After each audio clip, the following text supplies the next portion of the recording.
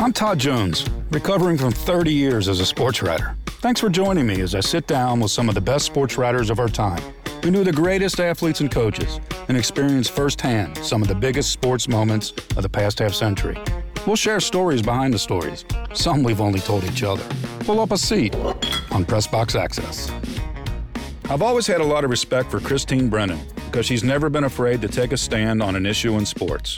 Locally, nationally, internationally. She reports it, writes it, says it, stands by it. Christine has done so for 4 decades, and she's still doing it as a sports columnist for USA Today and a commentator for ABC News, PBS NewsHour, and National Public Radio. Today, she's our guest on PressBox Access. Talk about fearless. Well, Christine, thanks a lot for joining us. I really appreciate you taking the time.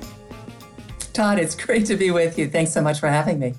Well, I want to start off with a congratulations to you. The 2020, the Associated Press Sports Editors named you the Red Smith Award winner. Quite an honor.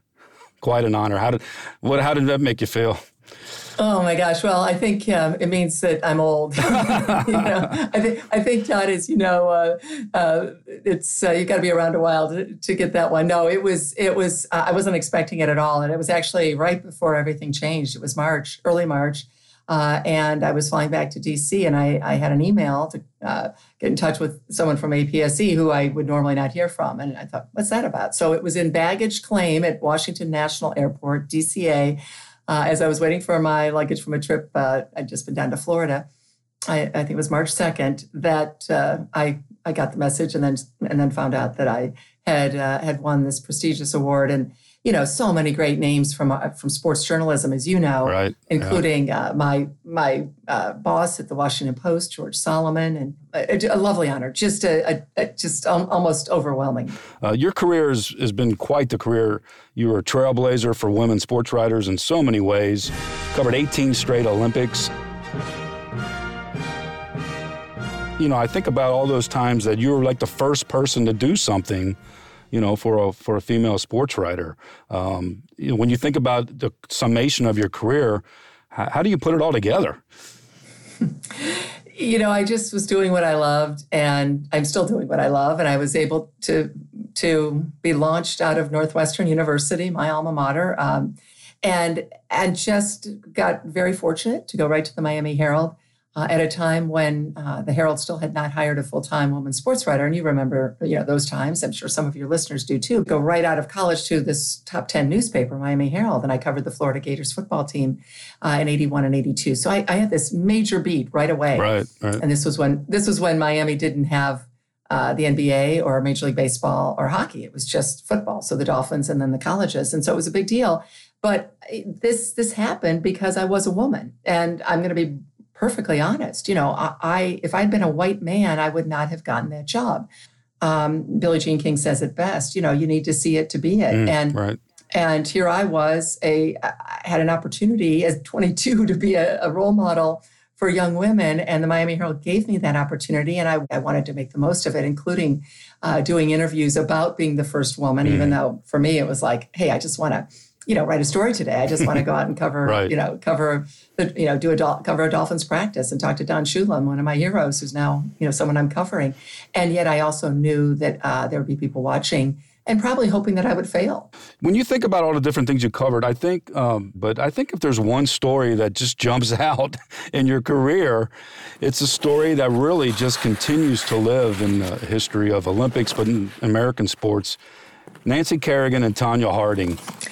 The most amazing story I've ever covered, Todd.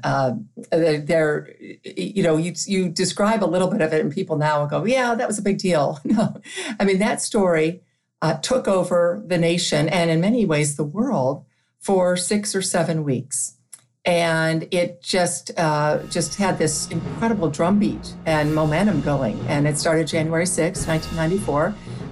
With the attack on Nancy Kerrigan's knee. Where were you at the time when she was struck by what later we've learned was a baton by somebody we didn't know who this was? This person shows up and hits her in the leg. Nancy Kerrigan, the great figure skater at the U.S. Championships. Where were you at the time, and were you in the arena?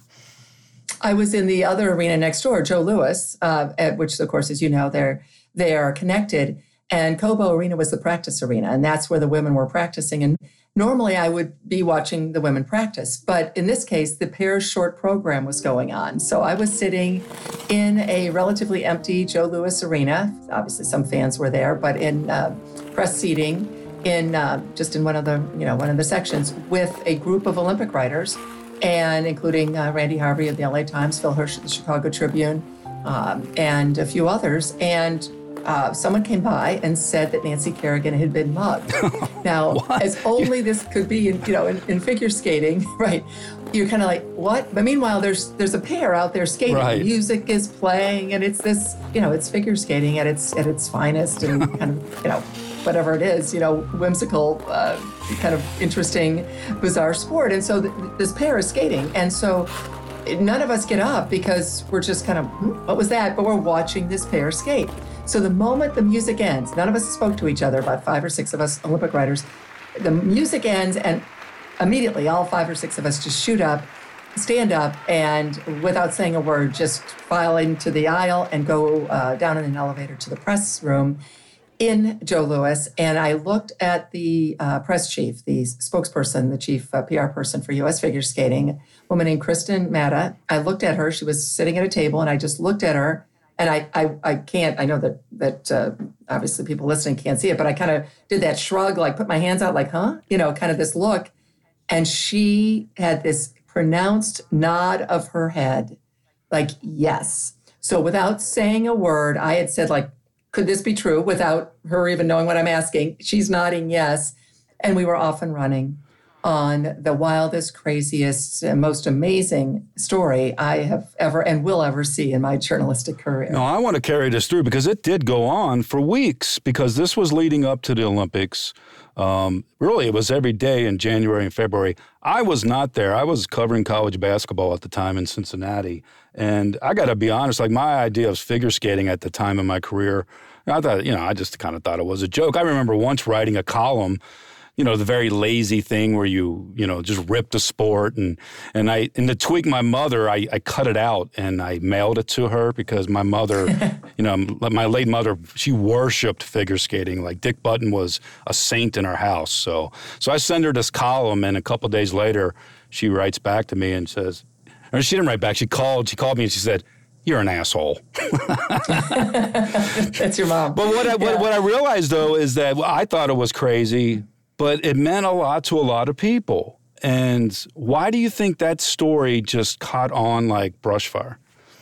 At the time, Todd, by the way, you were not alone among a big segment of our population, probably mostly like guys, who were thinking, skating, okay. I mean, Peggy Fleming, yeah. Dorothy Hamill, sure. Every boy wanted to date her and every girl wanted to be her. But it turns out at the time, figure skating was the second most popular sport on television to the National Football League in terms of ratings.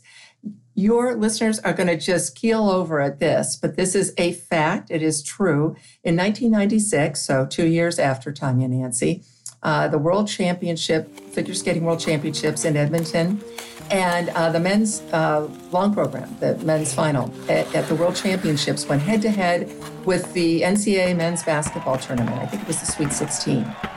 And figure skating beat it head-to-head in TV ratings. And it wasn't a minuscule decimal point. It was like 2 or 3 points. It was like a 9-something to like a 7-something in ratings. Well, I know my mother was watching. But you know what it was? It was women's football. Women took the remote control and said, honey, sit down and watch or leave the room. I'm in charge. I think it was an eye-opener, not just, with you and your mom, but you knew that the Olympics, it was huge TV ratings. It was must-see TV. So literally, I'm on the front page of the Washington Post almost every day with this story. I mean, who would have thought that? You remember, it's the lead story on NBC, ABC, CBS every night. It was the first reality TV story, frankly. That's a great point. That's what Yeah. This is about 4 months, right? 5 months before O.J. Simpson trial, and right. And 2 dead bodies. And this was about a bruised knee that spurred Nancy Kerrigan on to the greatest performance of her life. She recovered. She was okay. So it's the most famous bruised knee in history. Well, again, it just transcended sports. It became like that's a great point that you made about the O.J. trial. The murders happened a few months later. That trial obviously took on a life of its own. I heard O.J. played football. But what I'm saying is it became like sports and culture. It just all meshed together. That was something about the time that we were living in 1994 that just brought something like this to life. And really kind of like it changed your career, right? I mean, you went on from there, to write The Inside Edge, a book that Sports Illustrated has said is one of the top 100 sports books of all time, and that led you to the job you have had since at the USA Today with being a columnist. So, really, Nancy and Tanya played a part in your career. Is that right? Absolutely. You will not find many serious journalists who would say this, but I will. Tanya Harding changed my life. Obviously, again, I'm not making fun of someone attacking someone, clearly. But again, because Nancy Kerrigan survived, thrived, and is great to this day. I think what it was for me was, and I tell young journalists all the time, you just never know what story it's going to be. You probably feel this way, Todd, about your career, but you never know. I mean, who would have thought that it would be a figure skating story that would then, I would be able to write Inside Edge, which became a bestseller, and then get another book deal, which then reflected the success of that. Before we leave that topic, give me your best Nancy Tanya story. Well, I think when I think about the craziness at the Olympic Games, and it was nuts.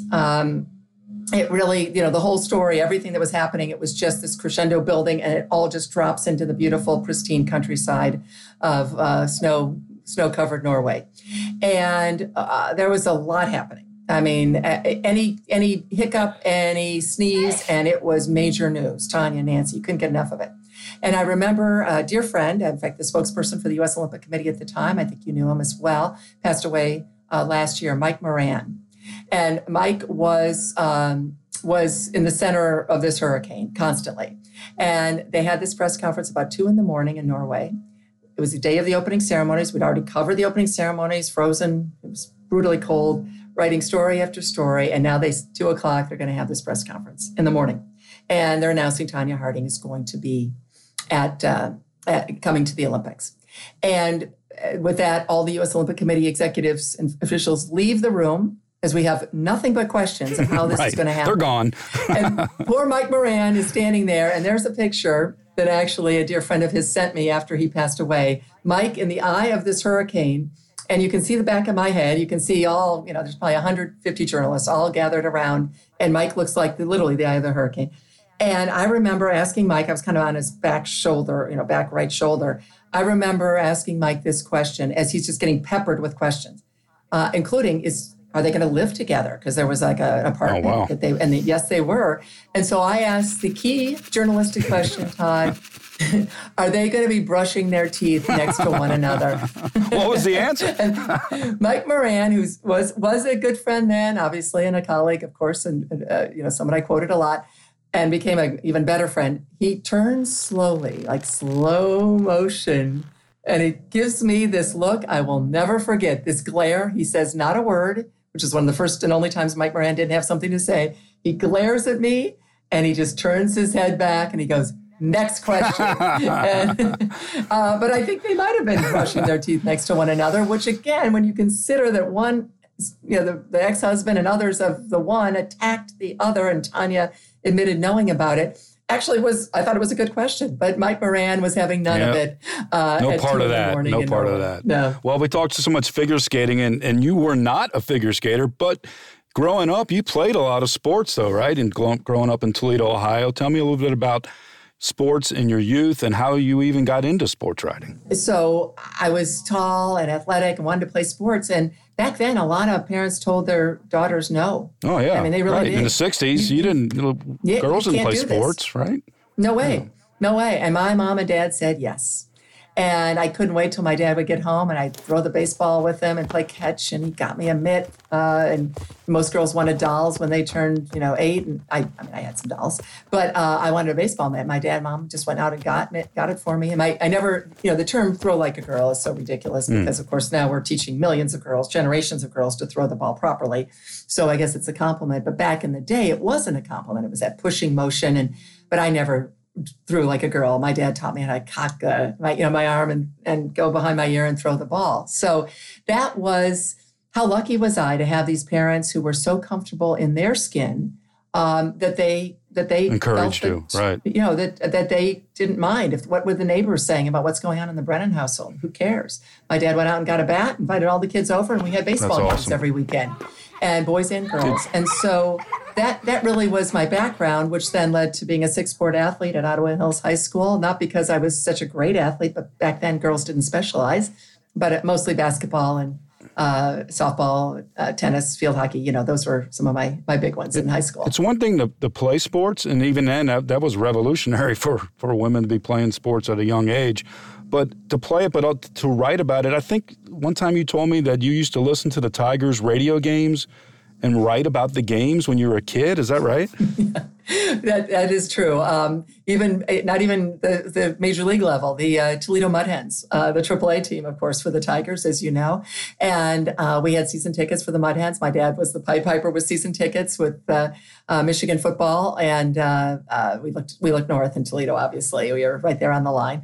And as Michigan games and Tigers, but Toledo Mud Hens were huge for us. And so I listened to an entire season of Toledo Mud Hens games on the radio, keeping score and writing up little stories. And I was like 10 years old. And I dare say not only was no girl in America doing that in the late 60s, probably very few boys were doing that. So that's how into this I was. And I remember my dad walking through the living room once, and that's where I had the radio for and I was probably writing some little story up on just a notebook paper. And he kind of looked, "What are you doing?" And I said, "Oh, I'm just, writing up about, Hens just scored a couple runs, and I'm writing that." Even he was kind of, my biggest supporter was kind of like, "Okay, sure." Yeah, well, I got to admit, I had that same response from my own parents. I used to play this game, APBA. It was a dice game, baseball. Oh, yeah. And you had these cards, and you'd play the 75 Reds would play the 61 Yankees. And I had a notebook, and I would write game summaries after every game, and I kept stats, and I made trades to help the Reds, But I would write these little summaries, and my parents would walk by and like, "Oh, this geek."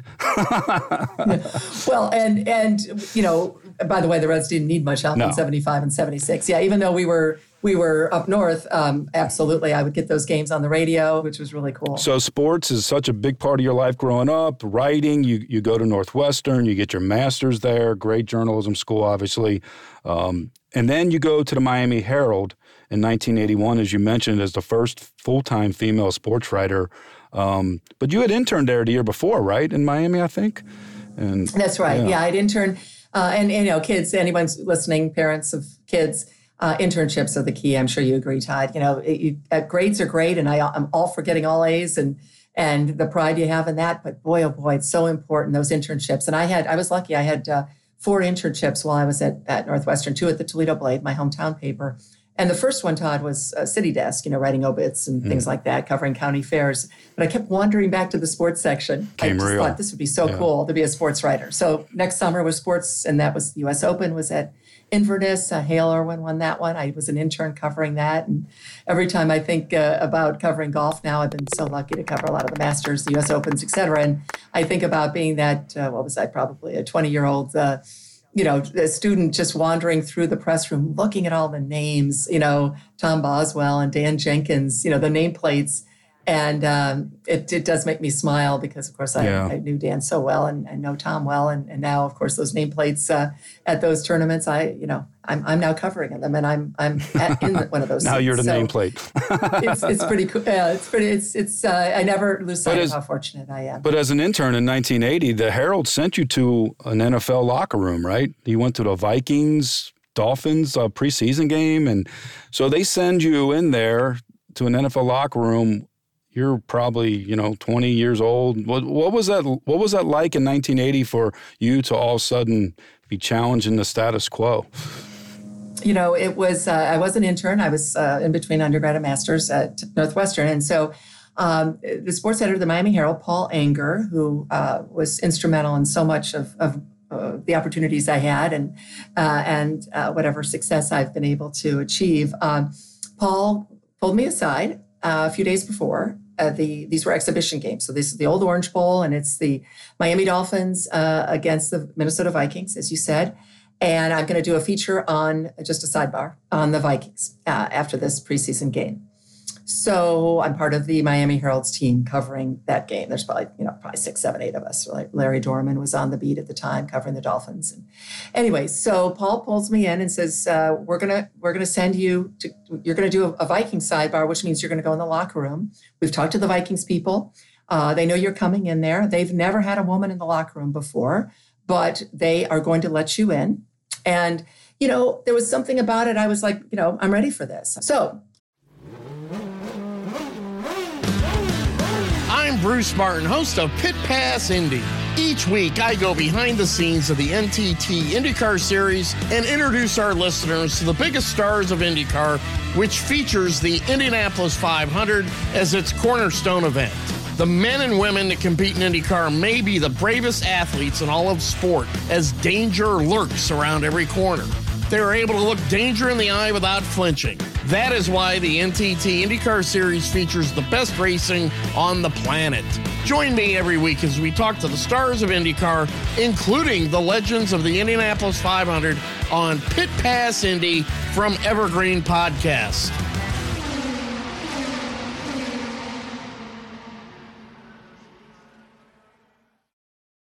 Game's over, and in I go into that door at the Orange Bowl, which I ended up being in many times after that. And I walk in, and first is the coach, as you know, Todd. Well, it's the coach, and so that's Bud Grant. I mean, my goodness, the legendary Bud Grant. And yes, chiseled out of rock. Yeah. Yeah, I'm 22 years old, and all those Super Bowls that he coached in. I mean, I've watched every football game on television, and I could recite everything about Bud Grant. So what did Bud think when you walked up? So he was, he had been told as well. Obviously, I got to give credit to Paul at the Miami Herald for making sure that the word got out so that they at least knew about it.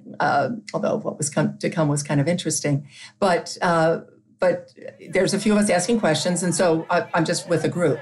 But gradually they all peel off, and I have a question specifically to ask him, a couple questions. We all have done that occasionally. And I also, by the way, I was wearing a skirt, very, probably below my knee. I was like conservatively dressed, but I thought I want to make it clear that if anyone's even just glancing around, there's a woman in here. I had such respect for the fact that I was doing this and for their privacy, the players, and the understanding that this is the workplace, and it's a strange workplace, but it is the workplace for reporters. So that's why you have equal access to it. Anyway, and so I looked at Bud Grant, and he goes, "You're going in there." And I said, "I am." Now, there are coaches, as you know, around that time who would stop women. There were many who were not at all understanding of the idea of equal access and equality for women. So that was not a good time for a lot. Yeah, and it went on all through the 1980s. I mean, Sure, so. even, you could probably find a college coach right now who doesn't believe a woman should be in the locker room, which, again, shame on them. Thankfully, the laws and the rules have changed, and the commissioners made the decisions and what have you. But Bud Grant, to his great credit, said, "All right, there you go. How about that? How about that? This is a guy born in, I think Bud Grant was born in the 20s, probably. Probably 1620. Yeah, exactly. So anyway, in I go. And I would love to have a camera video of me and my face and just what I was doing. I'm sure I was fine, but inside my heart was, starting to race a little bit, because what I walked into, there were players in all kinds of stages of undress. There were some players still in uniform. There were some who were naked or wearing towels, and everything in between. Now, my goal, and I knew this, was to just beeline to a few lockers and get a couple quotes and get out of there. And of course, the idea, I'm sure it's hard, I can't believe we still have to talk about this, but for those listening who think this is somehow exciting or sexy, it's the complete antithesis of that, as you know, Todd. And if you were in a women's locker room, you'd feel the exact same way. You've got a job to do. You're going to get these quotes and get out of there. But for a preseason game, they take, there's no names above the lockers. Right, so you don't know who's who. And right, so I got my flip card because I knew I needed to be prepared. I've never prepared my whole life for these moments. And so I've got the names and the numbers. So if I need to find out where he is, Tommy Kramer, I would know who he was. He was the quarterback at the time. But, you've got, number 88. Okay, there he is. And I can quickly look if I need, there's 4 or 5 guys I wanted to talk to. Well, they're now starting to take off their jerseys. So now you don't have numbers, and you don't have any numbers above the lockers like you normally would in a regular season. And I'm stuck because I cannot look around. I cannot. Right. My eyes cannot wander. I knew this. I knew all this at 22. So out of the blue, as I'm standing there, walks up this player, and it is Tom Hannon, a safety for the Vikings. And he looks at me, and he says, "Who do you need?" How about that? Who do you need? There's always guys that will be helpful, right? Well, and this is extraordinary. That I'm the first woman to ever be in the Vikings locker room. It's my first time ever being in a men's locker room. And I said a couple names, and I then noticed Tommy Kramer was still there, and I could see him. And then I said, "And you," because he had 2 interceptions that day, and I wanted to interview him. So I talked to him, and then I walked over to Kramer, talked to him. Fine, totally fine. There was one other player I needed to speak with, and he, unfortunately, Todd, wanted to stand there buck naked. And so he walks up to me, and I walk up to him. I mean, we both kind of, walk towards each other because I think he sensed that I wanted to talk to him, and he just had to be naked. Now, the good news is that I, just by chance, carried an 8x11 notebook that day. And I learned very quickly that an 8x11 notebook, especially when with heels, I'm probably 6'1", that 8x11.5 notebook was perfectly positioned. And got the interview and got out of there. I will also say that before this, I went up, I went in the locker room. I actually called back home. I got my mom and dad, of course, like I'm sure many of us. I was wondering what your dad was thinking. Mom's on one line, dad's on the other. And I told them I was going to be going into the men's locker room for the first time. And I said, "Dad, do you have any advice for me?" And he said, "Honey, keep eye contact at all times." Father knows best. That's right. So that's been that's exactly what I did. Saw the whites of their eyes. Well, from there, football became your life throughout the 80s. I mean, you covered the Miami Hurricanes for the Herald, the great Howard Schnellenberger. I always think of Howard with his pipe. He always looked like he was teaching a philosophy class, like he's going to tell you about Socrates or something. But exactly. You covered that great 84 Orange Bowl when the Hurricanes upset Nebraska. What a team that was. And Miami was an incredible underdog. But that, by the way, that experience covering the Hurricanes in 83, I'm out there watching practice and the actually spring before, that fall season. And Jim Kelly was still there, right, working out. He'd had a shoulder injury, separation and surgery, but he was getting back in shape and for pro scouts. So he's throwing passes right on the same sideline as a couple other quarterbacks are throwing passes. And I'm looking at these guys going, my God, they all look fantastic. And then I'm saying to myself, even though, again, I'm a relatively new reporter, I know football so well from going to all kinds of, season tickets at Michigan, season tickets at University of Toledo, watching every college and pro game, thinking these guys look really good. Like, this is only one campus in the country. How is it possible? Well, in addition to Jim Kelly, the other 2 guys were Bernie Kosar and Vinny Testaverde. Amazing. So lucky me covering that. Yeah. Yeah, and one team. Now, Kelly then graduated, and then Testaverde and Kosar, of course, were freshmen, and Howard Schnellenberger made the choice. There was a third guy as well, Al Van de Wendy, that they were deciding between. But Schnellenberger picks Kosar. They lose their first game to Florida, and then, of course, they never lose again. Yeah. And, as a young journalist, I'm covering every second of that. I'm the only outsider probably of any kind that was around that team every single day. What a great ride. What a wonderful, amazing experience. Yeah. And that really kind of took you up to the Washington Post, right? The Post reaches out, hires you, and then it's more football. You become the first woman to cover what was then the Washington Redskins, what we now know, rightfully so, as the Washington National Football Team, 1985, now you're on the NFL beat. The great Joe Gibbs was the coach. You had players like Joe Theismann, Dexter Manley, Dave Butts, So how were you received and treated on a day-to-day basis as a woman covering that NFL team? I can't say enough, Todd, about Joe Gibbs and what a class act he was and is. We stayed in touch. And, here he is told that, first of all, we know they don't love any beat writer, right? I mean, that's the essence of the job. Yeah, you're doing your job if they don't like you, right? Yeah, if I'm doing my job properly and they're doing their job properly, they're not going to like me. You don't go in, by the way, wanting to be disliked, but my role is to serve the readers of the Washington Post. It's not to serve Joe Gibbs or any of his players or the owner or anyone. So we're now in 1985.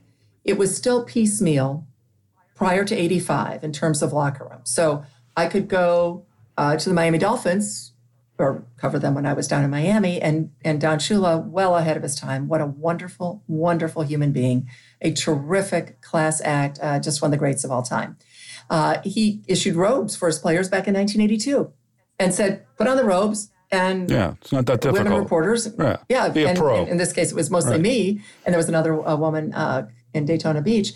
They're going to be in there. And that was the end of the story. Other teams hadn't figured it out yet. Right. Or were, I don't know, dragging their feet. Back then, this was the norm. And so Gibbs did not believe women should be in the locker room. He's a very religious guy, and he didn't think women should be in the locker room. At the same time he's being asked about all this, George Solomon and other sports editors are going up to meet Pete Rozelle, then the commissioner of the National Football League, and saying, hey, time has come.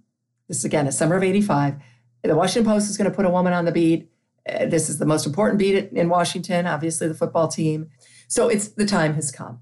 And whether it was because specifically of me or not, I don't care. I don't think, no one's ever said, and I don't need it to be. But this accumulated point, we've reached a critical mass here. And Pete Rozelle issues an edict. All locker rooms have to have equal access for male and female reporters. Done. You cannot keep women out by the loading dock smelling the bus fumes, which happen to be a lot. So Gibbs does an interview. I'm up in Carlisle, Pennsylvania, so I'm not seeing the interviews back in D.C., but friends are all over my voicemail, Todd, saying Gibbs was just on with Glenn Brenner, late Glenn Brenner, here, a sportscaster in D.C., and he went on and on. He doesn't believe women should be in the locker room. I don't think she'd be in the locker room. I don't think she should be in. So that's what I heard from these friends of mine. Well, then when I got home and actually saw the tape, there was a second part to Gibbs's comment. And even though he personally did not believe that a woman should be in the locker room, he had been told by Commissioner Pete Rozelle that I would be allowed in the locker room. So that is that. She will be allowed in the locker room. Wow. End of story. That's all you can ask for. And Gibbs and I had a terrific relationship. He's one of these guys that never went off the record ever. Really? So he was on the record at all times? Always on the record. He would, if he was mad about something, he'd call my home landline. Of course, back then, is all we had. I'd get a call at 6:30 in the morning, and he'd be, wake me up probably, and that's fine. And he'd be mad about a headline often. And I'd say, Coach, as I've told you before, I don't write the headlines. And he would then kind of laugh, and he'd go, okay, well, bring that guy who writes the headlines out with you today. And I said, well, I'd love to bring them all out because it doesn't make my job easy. But did he ever hold a grudge? That's the key, right? No. They can get mad at you and you can talk it out, but it's the ones who didn't hold a grudge that you had more respect for because they know that you're doing a job and you know they're doing a job, and you go about your business.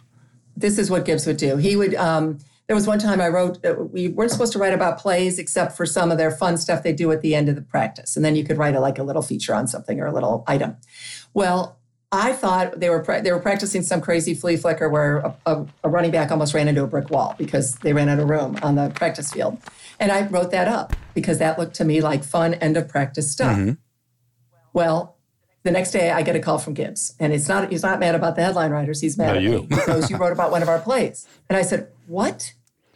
And he goes, we'll talk about it when you're coming out today. And I said, because obviously I came out to the park every day. So he goes, we'll talk about it more then. And I'm just feeling like, oh my gosh, I thought that was a joke. I didn't realize that was part of the, I thought there was this gray area of what it was. I didn't think there was any gray area at all. Right. I thought it was just a trick, fun thing that they were doing. So now I'm out at the park. Gibbs calls me into his office Feels like going to the principal's office a little bit. And Right. he said that was a play we were going to use this week against Philadelphia. And now we can't use it because of you writing about it.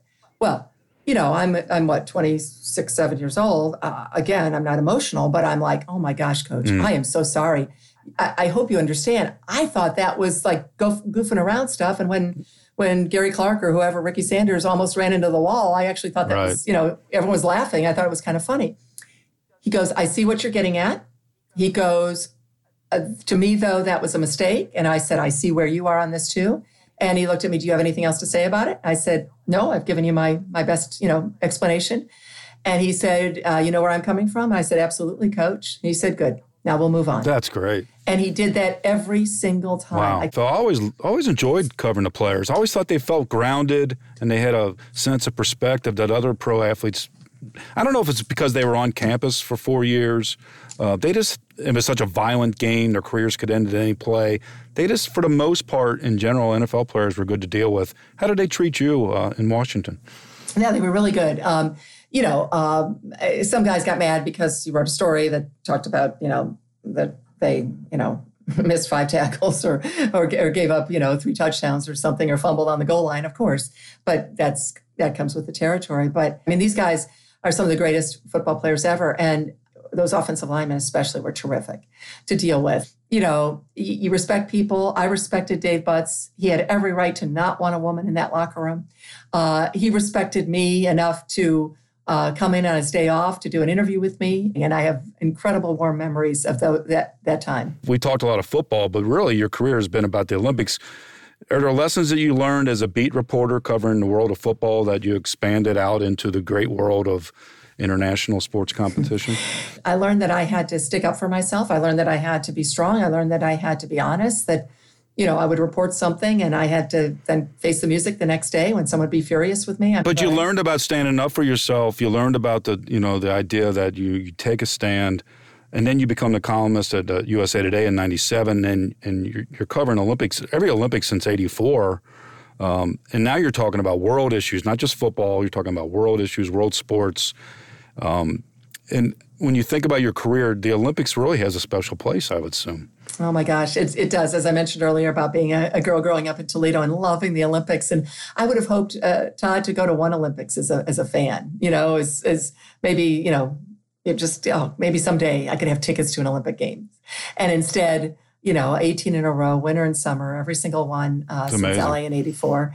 And not just, of course, for the newspapers, but also doing the TV work, including ABC News. And of course, ABC was the network broadcasting those Olympics as a girl as I watched it. I mean, I Jim McKay, yeah. burst into tears at the thought of, of how full circle this is. And as well as, of course, CNN now. So it's just amazing to me. And I never lose sight of it. And you know what it is? It goes back to the reporting, as I mentioned a few minutes ago, and being that tough reporter. I mean, sports is life. It is the toy department. We used to hear those stories all the time, but it's now a part of our culture. It's no longer a mirror. It's no longer an escape from our reality. It is a mirror of our reality. And my goodness, my whole career, so much of what I do now is that intersection of sports and culture, which is now like a 12-lane superhighway. But it still starts with the reporting, and it starts with treating people right and asking questions. And I might not always ask the right questions, but I'm willing to work hard enough to get those answers and to be able to hopefully break news, as I have been able to do, and also to treat people right. I just yesterday I was working on something involving the Olympics and Tokyo, and I was talking to a couple sources, and I said, it's a two-way street here. You've answered my call. If there's something you don't like, if it's on the record, then what do you got paper. here? Right. Yeah, I mean, please, you call me. And you can tell me anything. And if you see something the minute it's online, obviously now it's online. So the old days of waiting till it hits your doorstep, I want to hear about it right now. I because those relationships that I learned from covering Don Shula with the Miami Herald and Howard Schnellenberger and Charlie Pell with the Florida Gators, and then all the way to Joe Gibbs and everything in Washington, those relationships are everything. And that's what journalism is. And frankly, that's what the attack on journalism, that's what has been so unfortunate about this enemy of the people thing. We are not the enemies. We work with you, whether we're someone's asking questions, right? Covering the school board about your kid. that journalist is going to do the job for you. And for me, if you love sports or if you care about these issues, I'm one of many sports journalists who's out there doing this. We work with you. We work with coaches. We work with players. We're not the enemy. And thankfully, I've learned those lessons early on. And I hope I promise you this, Todd, I'll never forget them. Well, I've always had a lot of respect for your willingness to take a stand, even if it might not be popular. And it all starts with the reporting. You make the calls, you do the research, you form an opinion, and then you stand by it. And I think that's not always done. And I think that the wide array of experiences in your career have led you to the point where you become such a respected voice that you end up winning the Red Smith Awards. So it's great. I have one final question. Is there any Olympic story besides Nancy and Tanya that still stands above others for you? 88 Olympics in Seoul. It's the middle, of course, the time difference is such, right, that I literally looked at Kornheiser, who I worked with at the Post at the time, Tony Kornheiser, and we're going to have lunch. I said, no, I'm going to go over to the diving venue and, just watch the preliminaries. You never know if someone's going to hit their head. Greg Louganis, right, yeah. Right. So, but I said that. I literally said that to Kornheiser. I never know if someone's going to hit their head. So I get some popcorn. I take one of the shuttles and I buy some popcorn at the concession stand of the diving venue. And I wander in up a stairwell, and Greg Louganis is the greatest diver who's ever lived, the greatest ever. And he's on the board at the 3-meter springboard. At that exact moment, I come in, and so I'm quiet, and I'm literally at the same level he is, and I'm probably only 20 feet from him. I'm just at this edge of the stands, and there's the boards right there. And I can see this, I have this great view of him, and up he goes, and I've covered Greg all the way through the LA Games in 84. And, this is going to be his swan song in 88. And up he goes, and my brain's looking at it. I can see it. I mean, I'm right at it, and I didn't really jump out far enough. And then my other side of my brain saying, it's Greg Louganis. Don't worry. He knows what he's doing. Yeah, exactly. He's the best ever. But he's too close, but it's Greg Louganis too close. Boom. And he hits his head and I thought I just watched someone die. And I just remember going, oh my gosh. And he goes crumbles into the water. Thankfully, there's no blood. He appears from the surface, and he's up now, and he's rubbing his head, and people rush over and help him out of the pool. And those 30 minutes were one of the most amazing sports dramas ever. We now know he's not dead. We don't know how seriously he's injured. And we know this, that if he does not come back and do a few more preliminary dives, this is a qualifying round, he will fall like a rock through the standings, and he will not qualify. I think it was 12 that qualified. He will not be in the finals to win an Olympic gold medal, to defend his Olympic gold medal. So this, on so many levels, this is a story that is amazing. It's the middle of the night in the United States. So what's fascinating is he does come back, one of the more heroic things I've seen in sports, with a patch on his head. 30 minutes later, he's not retiring. He's not giving up. He's coming back on the board. He has to do almost the exact same dive back into the board.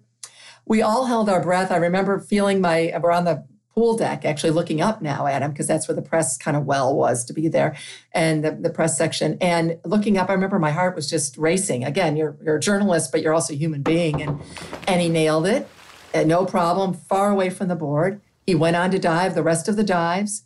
He had fallen from first to third by getting 0. He didn't even fall, just from that one dive, he only went to third place. He was that great. Sounds like my chemistry grade, yeah. Yeah, exactly. He was getting the 0, right? But anyway, so he comes back and makes it, and then the next day he wins the Olympic gold medal, and then he goes on to win the platform as well, and wins both gold medals. That's a great story to wrap up, because it shows the value of being there.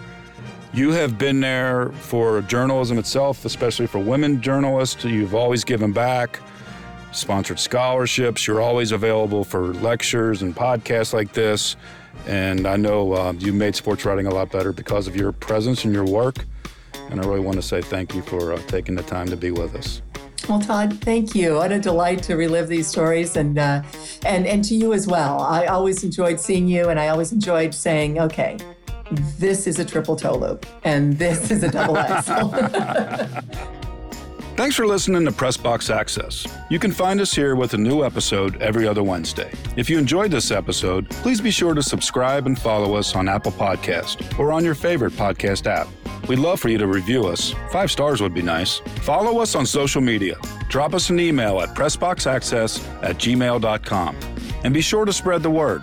Everyone is welcomed here. This has been a production of Evergreen Podcast.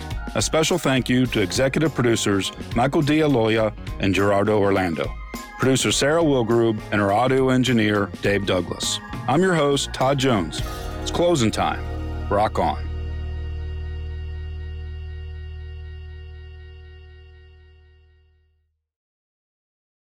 The Korean War has sadly been known as the Forgotten War, but half a century earlier, the United States was locked in a bloody conflict in Asia that's been all but erased from the history books. Hi, I'm Alex Hasty, the host of Ohio vs. the World, an American history podcast on the Evergreen Podcast Network. In our newest episode, we speak to experts about the Philippine-American War, America's first Asian counterinsurgency conflict. The heroes, the villains. We'll discuss President McKinley, Admiral Dewey, the vicious brutality of the fighting, and the scandals and war crimes that nearly sunk Theodore Roosevelt's presidency. Check out our show, Ohio vs. the World, on the Evergreen Podcast Network for our new episode about America's most forgotten war. Now back to the show.